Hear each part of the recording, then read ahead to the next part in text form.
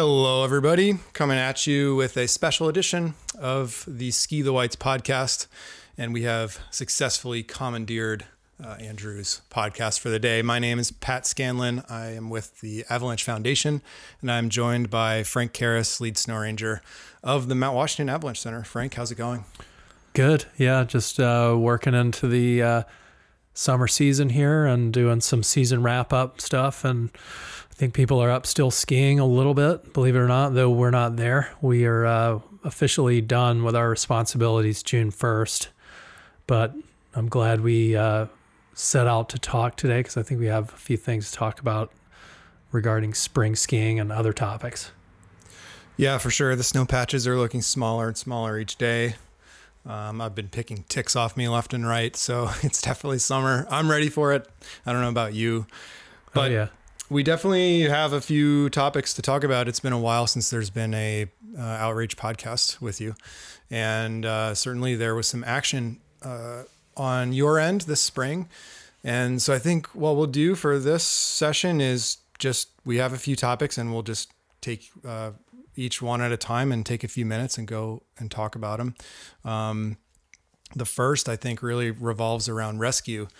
And I think that's because there was a pretty harrowing rescue recently in the ravine involving helicopter resources and multiple entities responding to a pretty bad accident. Can you talk about that and what happened? Sure. Yeah, we were on a pretty quiet day, Sunday. I think that was May 30th. Anyway, Memorial Day weekend. And, maybe 24 people skiing up in Tux. Forecast to get rainy towards the end of the day. So people were out kind of early, overcast down to the summit level. The ceiling was around the summit, maybe 8,000 feet to start the day, and dropped around midday. And anyway, man and his son were up skiing. Our patrollers were, 2 patrollers, I believe, were up in the bowl. One of the patrollers was up in the left gully. And at some point later in the afternoon, responded that he had seen or had reported to him a long sliding fall into Lunch Rocks. And the father and son had skied a couple other lines, I think probably left gully, if I recall, first, and then went up to ski this line from Sluice Bowl below where the ice fall, where the ice frozen waterfalls usually are. And sometime, I think while he was standing there or taking the final steps, about to put his skis on, I think is how it went, he stepped up onto some ice that was submerged beneath the surface. So not an unusual thing. I've seen it had happened to me where, the waterfall ice flows out over the snow at certain periods during the year, and then gets buried again by more snow. So he just thought he was stepping into regular corn snow, and he stepped on that ice and took a fall. And, it's really steep right there. So he probably got going pretty good right at the start where it's so steep just below the waterfalls, and rode it all the way down, hit the rocks. Someone, my son sent me a photo and showed where he hit the rocks and how he tumbled basically about 40 feet down through the top of Lunch Rocks. This is the upper end of Lunch Rocks, because it was quite melted out at that point. So at that time, the ski patroller made his way over after hearing the report, which took a little bit of time. The young man, I believe, called 911 first, as he should have done. Ski patroller got his assessment, called me, indicated that it was pretty severe. We got more help on the way, including the Hermit Lake caretaker and other ski patrollers, including the patrol director. And the subsequent patient care report, which had some more detail, indicated to me that the nature of the injuries, plus the fact that we had no snow machine access any longer on the Sherburne Ski Trail or the Tux Trail, indicated to me that a helicopter would be warranted. Knowing what I know about helicopters, and I know you know this too, is that they can't always fly, right, in our weather. And really not just the weather at the site, but the weather where they're launching. So I set out to arrange for a helicopter, but simultaneously arrange to keep moving the patient towards the trailhead. So that's what we did. We ended up that DART was socked in, and I had been in touch with a Coast Guard commander about a month before. They had been up here doing some training. They were working on their mountain rescue capabilities and just mountain flying in general. So I still had his number in my phone and his process, and we had talked about what they were capable of and what what machines they had, and they were able to launch. We had a briefing on the weather where I relayed what exactly was going on here. I talked to the National Weather Service and the summit about the forecast for a lowering ceiling, which was lowering about 500 feet an hour at that point, and also about the icing conditions that existed but were diminishing because that morning started out cool and a warm front was coming up, very warm southwest moist flow was coming up and changing that over to just typical fog and rain. Frank, I've worked a few rescues with you over the years. One of them involved helicopter resources a bunch of years ago, actually two helicopter evacuations in one day, which was an intense day. And over the years of doing that, I learned an incredible amount about not only the technical side of rescue, but also the amount of resources that it takes to effectively get somebody out of the mountains who can't do it under their own power. And over the years of talking to people in the mountains in various capacities, professional and personal, it's clear that, not a lot of people really know the ins and outs of how people are evacuated and who does that and how many different entities are involved. And it actually, when you look behind the scenes, it becomes quite complex when you see all of the things that are happening. So maybe if you can speak to, this might be helpful for the greater ski community. Maybe speak first about how rescue works in terms of who is doing it in the ravine in the winter, and then also just briefly, how is that different than other seasons in the summer in the Whites? Okay, yeah, that is an interesting question that's unique to this area, and I think folks who live out west and return, or when you travel out west, it's interesting to note that their land management and in particular their rescue responsibilities in the western states are almost always local sheriffs. That's county driven. So some counties in the western states are just huge, and so the sheriffs have a certain, like a sheriff's posse, sometimes they'll call it the SAR posse, and then they'll have various rescue teams, volunteer teams working below them. Oftentimes those sheriffs are more like the radio guys in the car at the trailhead. Then they have a volunteer team that goes out and performs the rescue. Other ones, like the Teton County SAR, quite spun up. They do a lot with helicopters. They do a lot with training. It's multi-agency, including the National Park Service guys. So there's a wide range of skill sets and abilities within those teams. Almost all of them revolve or require volunteer assistance. These rescues are typically infrequent, as ours are, really, in the grand scheme of things. So it's hard to, dedicate like the equivalent of a fire department for some event that is really, few and far between, few a year or whatever. In our case, it's in the east, I guess for similar reasons that our roads are really windy and don't go where you want them to go. They evolve from, early settlements, 300 years ago. And we've ended up with this hodgepodge throughout New England of various agencies being responsible for search and rescue. So to our east in Maine, it's the Maine State Forest Rangers who do the rescue, who do not do the fish and game type wildlife enforcement. Here in the state of New Hampshire, it's the New Hampshire Fish and Game Service, who are also, law enforcement officers and do the wildlife. They'll do anything from poaching stings to snowmobile stops and DUI checkpoints for ATVs, plus search and rescue. For in our little neck of the woods, because Tuckerman Ravine and Huntington were the locus of just a ton of activity in the early days, skiing and climbing, the Forest Service had a presence there. We had, one of the earlier avalanche forecast centers starting in the 50s.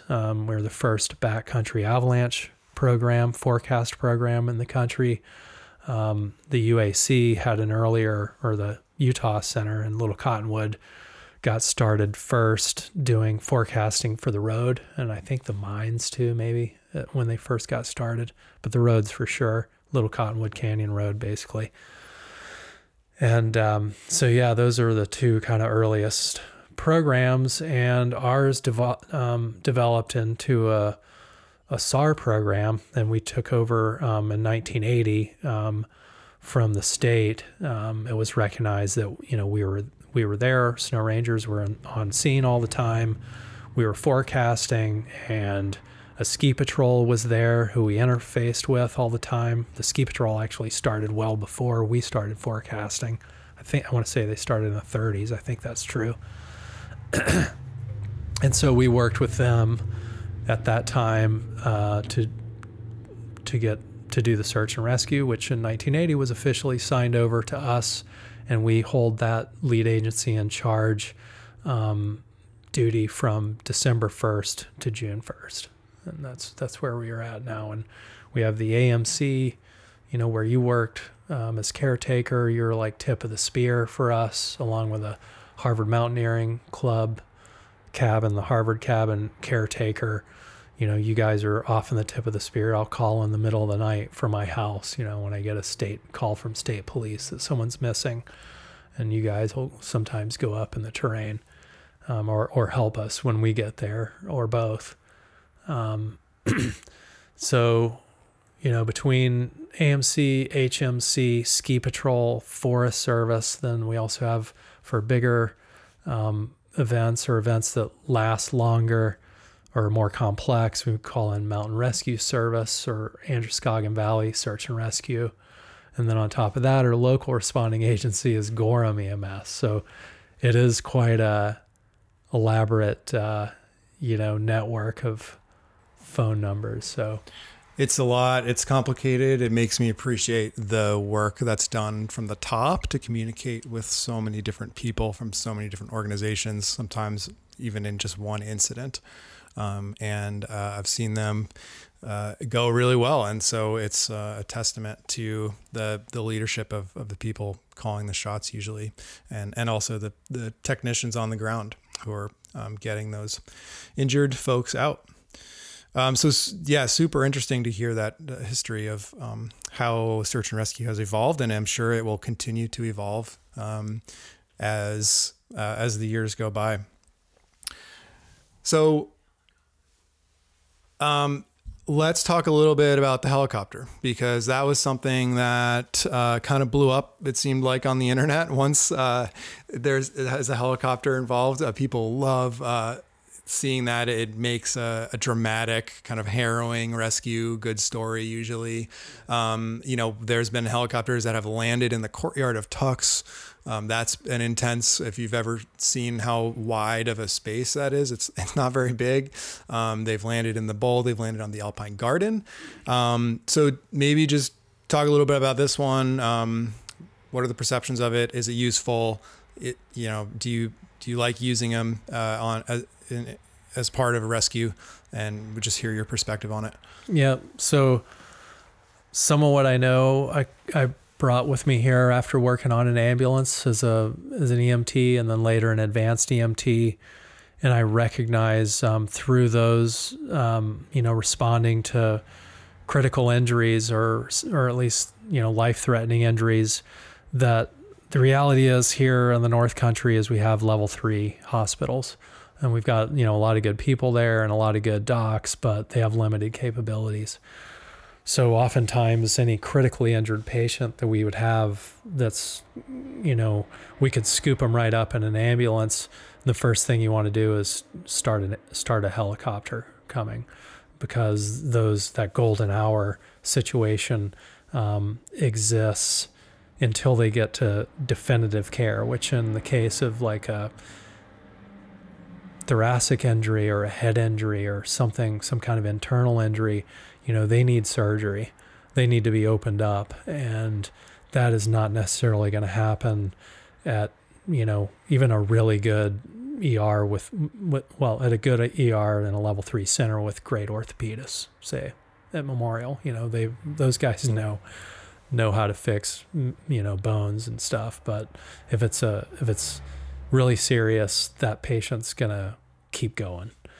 So if we ended up, taking somebody by ground, eventually they're going to go and lay in the Memorial Bay, get evaluated, get billed as a sidebar, just for people who money's is a concern with this.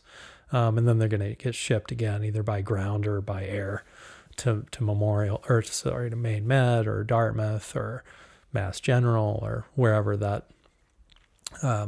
more capable hospital is with surgeons who are there, surgeons who are on call or actually in the hospital, which they can often have.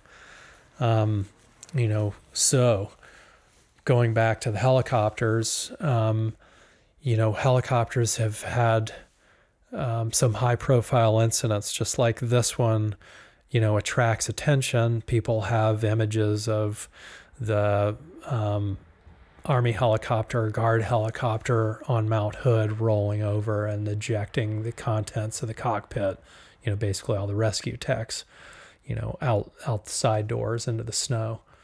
None of whom were killed, actually. But we also have images of, or some of us who were around back in the 90s, there were high-profile incidents where medical, medevac helicopters, medical ambulance, air ambulances would respond to calls and wreck. And there was a pretty big or a spike in occurrences there in the 90s of those helicopters having accidents or incidents, and the whole industry took a hard look at itself. And I don't know if the FAA got involved or whatever, but that industry changed its tactics to include not telling the pilot or crew what the nature of the injuries were or the age of the patient, or any other information that might increase the urgency of the situation or reduce their objective assessment of the hazards involved with the flight. So when those guys are dispatched, the only thing that they're told is, we have a patient, in location X. Look at your flight capabilities, look at the weather, and make your decision whether you want to go or not. They're taking the human factor out of it so that they can make similar decisions each time that they're out. Exactly. And they're not biased by the fact that it's a 3-year-old, it's a toddler, or it's a young mother, or on the flip side, it's an old person who's lived a good life already. We don't need to go. We don't need to take a risk. So, they try to just level those risk choices. For us in the state of New Hampshire, we have, not a whole lot to draw on. We have 2, excellent air medical resources, DART, the Dartmouth Hitchcock Air Ambulance Service, DART, and then Life Flight of Maine out of Bangor, or is that Lewiston? I think Lewiston, Bangor, and Portland, they have places. Lewiston's the closest for us, and we've used all of them. What we don't typically use is the Army National Guard, which we could use. The Fish and Game could deploy them for us. The Fish and Game uses them pretty regularly with more either seriously injured, but more likely just remote patients, or technical searches that have some sort of time element, or just absurdly long carryouts with serious patients. The problem with that helicopter setup is that they are not tasked with doing search and rescue as their primary mission. They're manned on kind of a work hours sort of idea. So the flight crew is there, 40 hours a week as part of their normal mission. They do trainings, beyond that, but it's a National Guard helicopter, and it sometimes gets deployed, so it's not available here. It doesn't always have its hoist mounted, and honestly, the crew could be, they could have a pilot on vacation for the weekend, or they could be out on the town and not really in any condition to fly, literally. And that's it. That is what it is. We take them when we can get them. For us, for our purposes, the Cutler, our area of responsibility is so small that in the winter months, we can get up and down by ground faster with snowmobiles and the piston bully. Like, at the end of the day, it's really not that far. It's 3 miles. So the risk of calling a helicopter is rarely worth it unless, we're confronted with a golden hour situation, like a very critical patient that really needs quick access to care. So if we call a helicopter, it's because we want that patient, or I want that patient, or in our assessment, we think that patient needs to go straight to Maine Med, straight to Dartmouth, straight to more serious or level 1 trauma center. The danger of using helicopters is there, and even when things are going well, which is most of the time, there's still lots of factors like rotor wash, and if you think about it, a pilot has to be able to carry out this mission without a lot of external variables, and people, I think, are often the big variable. So what do you if people see a helicopter that's trying to operate or trying to land or trying to get somebody out, what's your advice if somebody's just around? What should they do? Yeah, give it a wide berth. That's the biggest thing. Don't assume where the helicopter's going to land. Also, don't assume once the helicopter's departed that you're free to walk back into the landing zone. Really important to keep that area clear. The most potentially dangerous part, or the place where mishaps most frequently happen with any helicopter, is right after takeoff. And in that case, they're going to need to return quickly right back to their landing zone. If they have an engine failure, that would include trying to, the auto rotation, where they have power failure. They can keep the rotors spinning and basically land. It's essentially like a very highly controlled crash. And they do it. Pilots have to do that routinely to turn the power off, keep the rotors going, adjust the pitch so they maintain just enough lift so they touch down without damaging anything. Pretty fascinating. Counter rotation, they call that. So that's that. The other thing is loose objects can get sucked up, in that downwash. It becomes like there's an output to the downwash, which is what's flattening you and the trees and blowing dust and snow around. And in this most recent rescue, blowing the picnic tables off the deck at Hojo's. But that air continues around, that current comes around and enters the top of the rotors as well. If you have like someone's loose jacket or windbreaker even, could get sucked into that rotor and then into the jet, the intake. Which would be really bad. So we've had to have real tight scene control when we've had to do that, and people don't realize why we're so amped up. I think they like think I'm a jerk for like having them put your jacket away, said it like 2 or 3 times, like, no, put it away now. But there's a lot to think about with those. And, the other thing, just going back to another rescue this earlier in the Gulf Slides, I called for a helicopter there after finally establishing the nature of the injuries, which was not easy to do. We didn't have any snow rangers or anyone with a radio there. The only person I had in contact was a guide who had an inReach, but he was having to I don't know how you type on the inReach, but it wasn't working with his phone. So he was trying to go through the alphabet to send out, and I'm asking for patient details. So I didn't know exactly for a while whether a helicopter was needed or whether it wasn't. So we did ultimately get that helicopter up. I helped them try to find a landing zone, which some of the members of the party said that they found, which in their view, like a 40-foot hole in the forest, they thought was enough.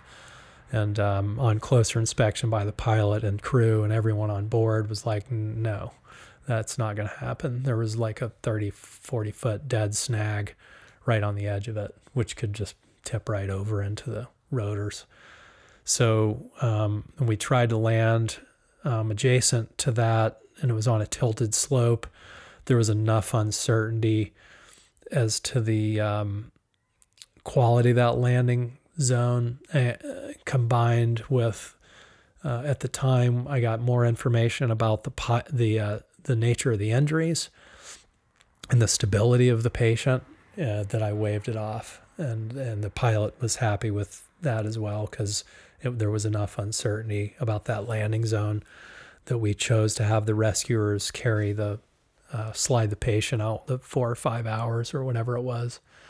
I know there's some people that were not happy with that decision, but not bringing down a multi-million-dollar helicopter with 4 lives on board for the one guy, right? Like, who had stable injuries. So there's always, and then I also didn't call the helicopter back because at that point it was dark and his injuries seemed to be, he's certainly stable enough that was, as it turned out, the right call. Hard decisions to make. You do the best you can with the given medical expertise on the ground. One of the things that we don't want to hear from people is, we need a helicopter and we need it now. And then, okay, what's your level of training and experience? First aid, right? Well, okay, what's their Glasgow? What number are they on the Glasgow Coma scale? Like, what is it about their level of acuity or their mental status that requires that? So people need to bone up and realize that some more detailed information is helpful. And I get it. Patient presentation is a big part of,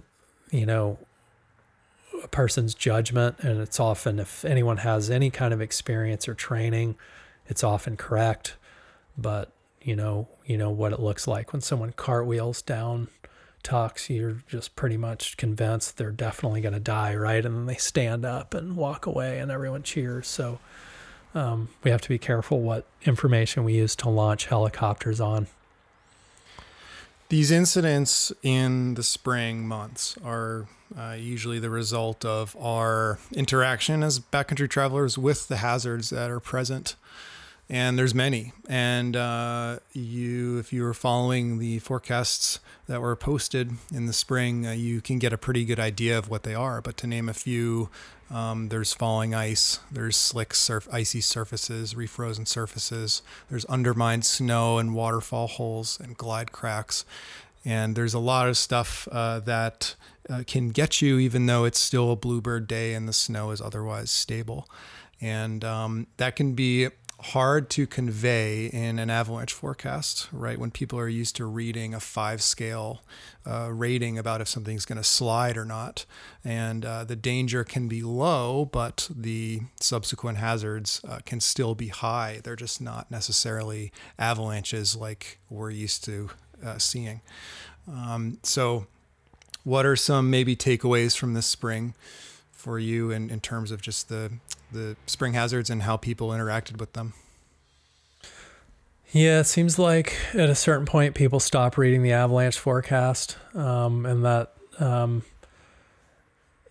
because they're either used to the hazards up there or, basically that, I think it's partially the familiarity heuristic, people get comfortable in that terrain and make decisions based on how it was 2 years ago or last year or the week before. That is, not good for sure. Conveying the hazard in a written way. The spring hazards are so varied and they change day to day, and, they're very low frequency events that someone falls in a glide crack or in that waterfall hole, that we kind of run the risk of being Chicken Little when we talk about these things, and the sky is falling, and then everybody, if you go ski, you're going to die, and then 1,000 people come and everybody skis fine, walks away. So these are really unpredictable hazards, because essentially at that point we're not predicting the hazard, we're predicting people's interaction with them, which is even more unpredictable. One of the interesting things that I've noticed throughout the years is just how, if somebody, a skier or a climber, gets on something, it starts a chain reaction of other people making that same terrain choice or decision. And then it turns into this snowball effect where maybe you start the day with nobody booting up the lip, and then you have one person, and then that turns into 5, and then all of a sudden there's a line up the hill. And that's been interesting over the years, seeing and scary seeing a conga line and a piece of ice fall down, and people jump out of the way in the conga line to avoid it. So, it's one of the big takeaways that we try to talk to people about is just, you need to be making your own decision and thinking about why you're going where you're going, and if the masses are making the right choice, and before you assume that people are going where it's safe. Yeah, it's astonishing to me. I forget which weekend it was, but it was pretty challenging conditions, and all of a sudden I look up and there's a conga line up the chute, which is one of the steepest, and it's fairly consequential. There's rock, it's bound by rocks on one side and a little bit of a cliff on another. And I was thinking, like, are really that many skiers up there that good? And watching people ski down, clearly no, they weren't.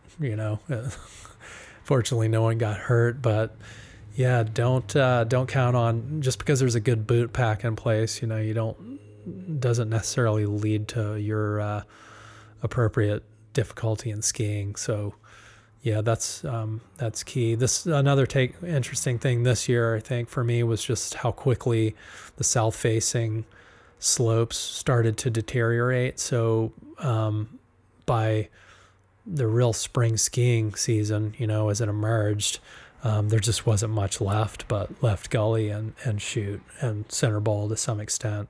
So people were, getting on that sometimes inappropriately, would take, some nasty falls. And I remember one person getting stranded and kind of getting rescued. I think it was like a guy's girlfriend or a girl's boyfriend. I couldn't tell exactly.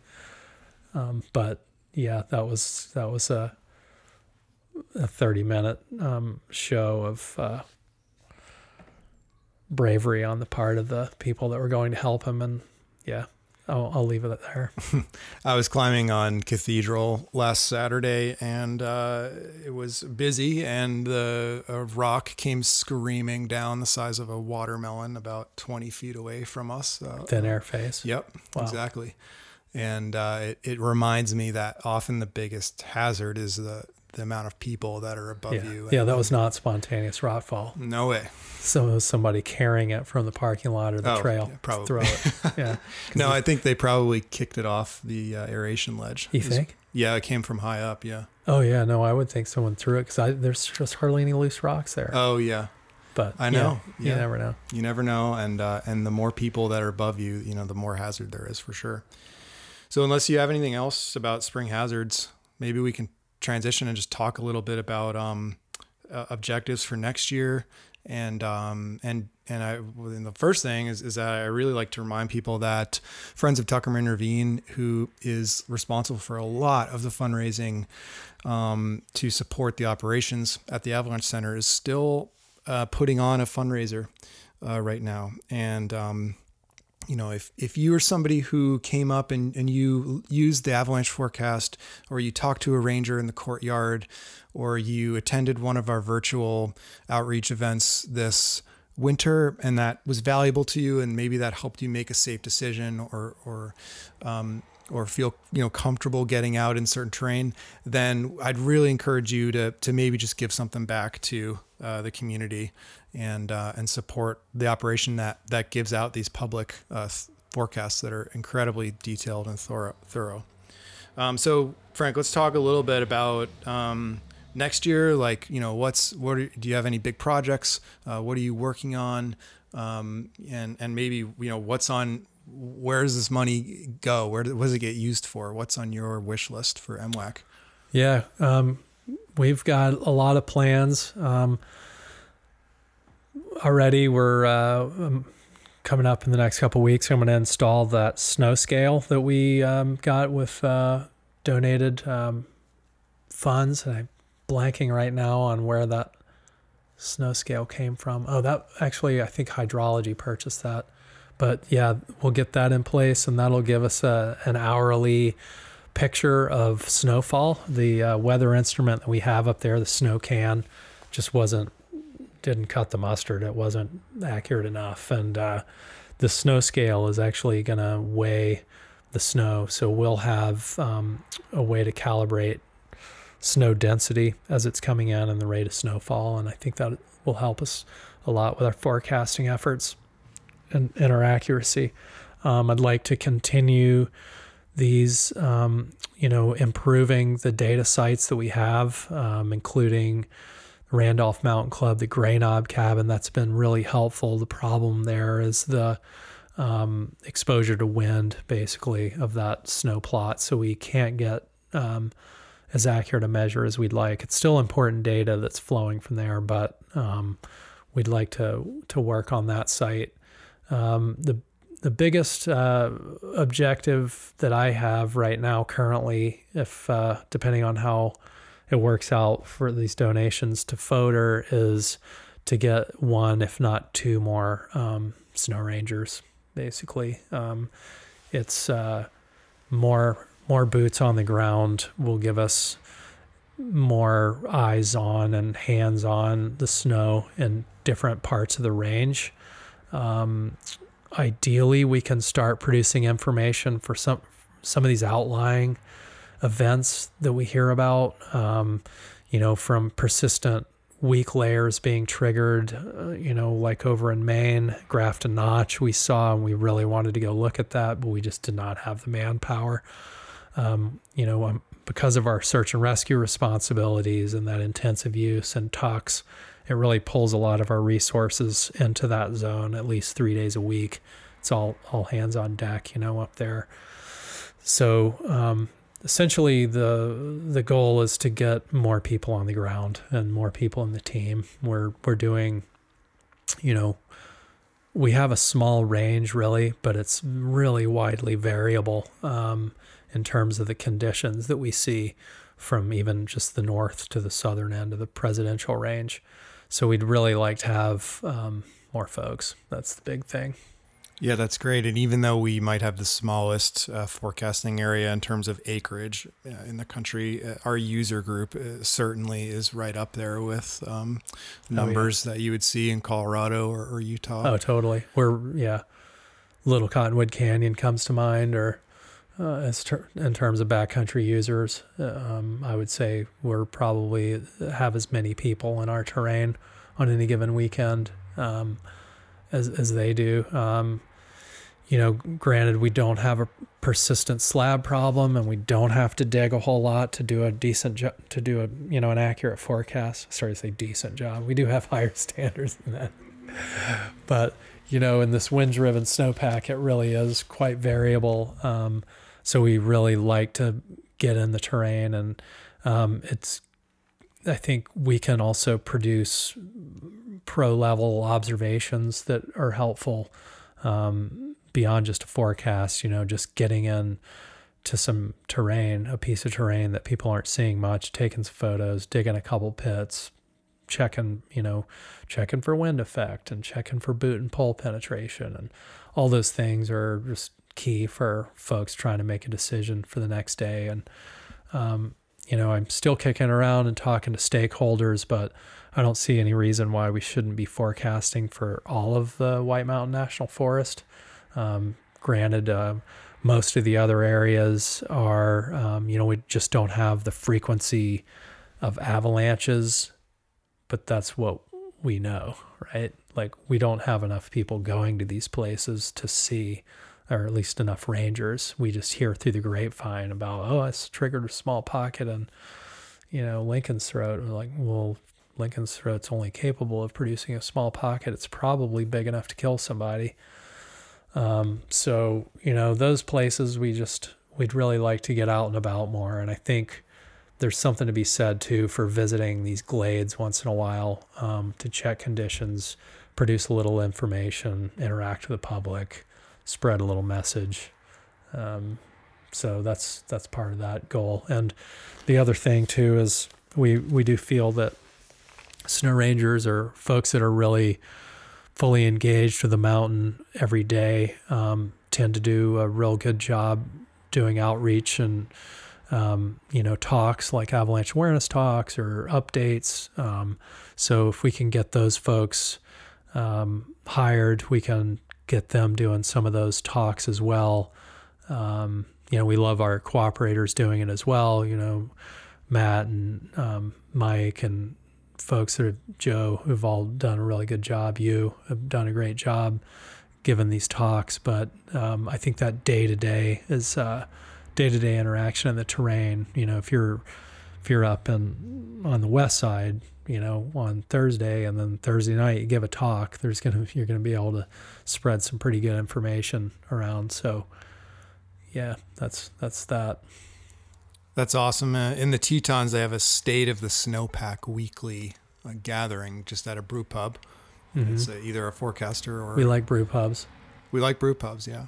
A forecaster or a local avalanche educator or guide, and they give a weekly summary and conversation and give some good lessons in there too. It's a pretty cool model.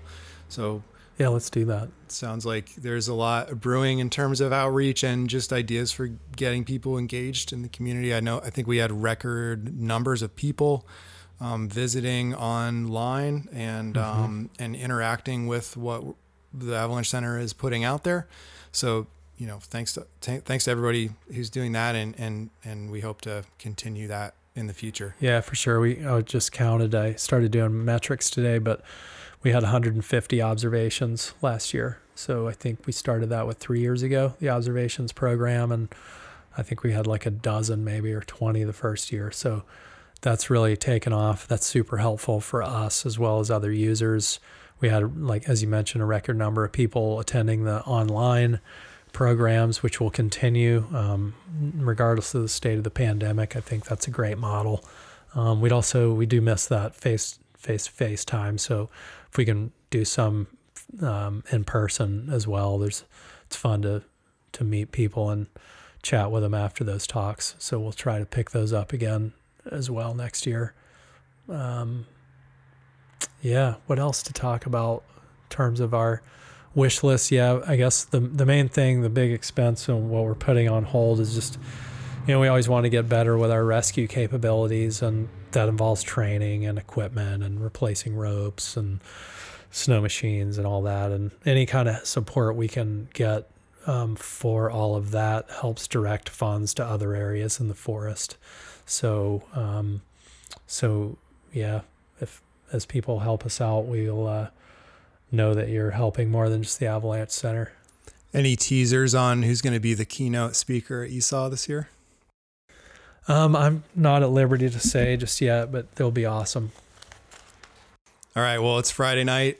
I think we had a good chat today. Thanks, Frank. Yeah, for sure. Thanks for a great winter, keeping us all in the loop. Yeah. And thank you for helping and for doing the talks and for getting this going today. And if anybody has any topics that they would like to hear about, I wouldn't mind doing an occasional podcast over the summertime and fall as we go into the season. So just a reminder to everybody to, it seems like the doldrums here in summer, but it's not going to be that long. So make sure when you're thinking about cross training and training your legs, think about doing some reading on avalanches and heuristics and human factors. And don't forget to take your batteries out. Take your batteries out. You heard it from him. Yeah. Batteries out of the beacon. All right. Thanks, Frank. Okay. Bye, everybody.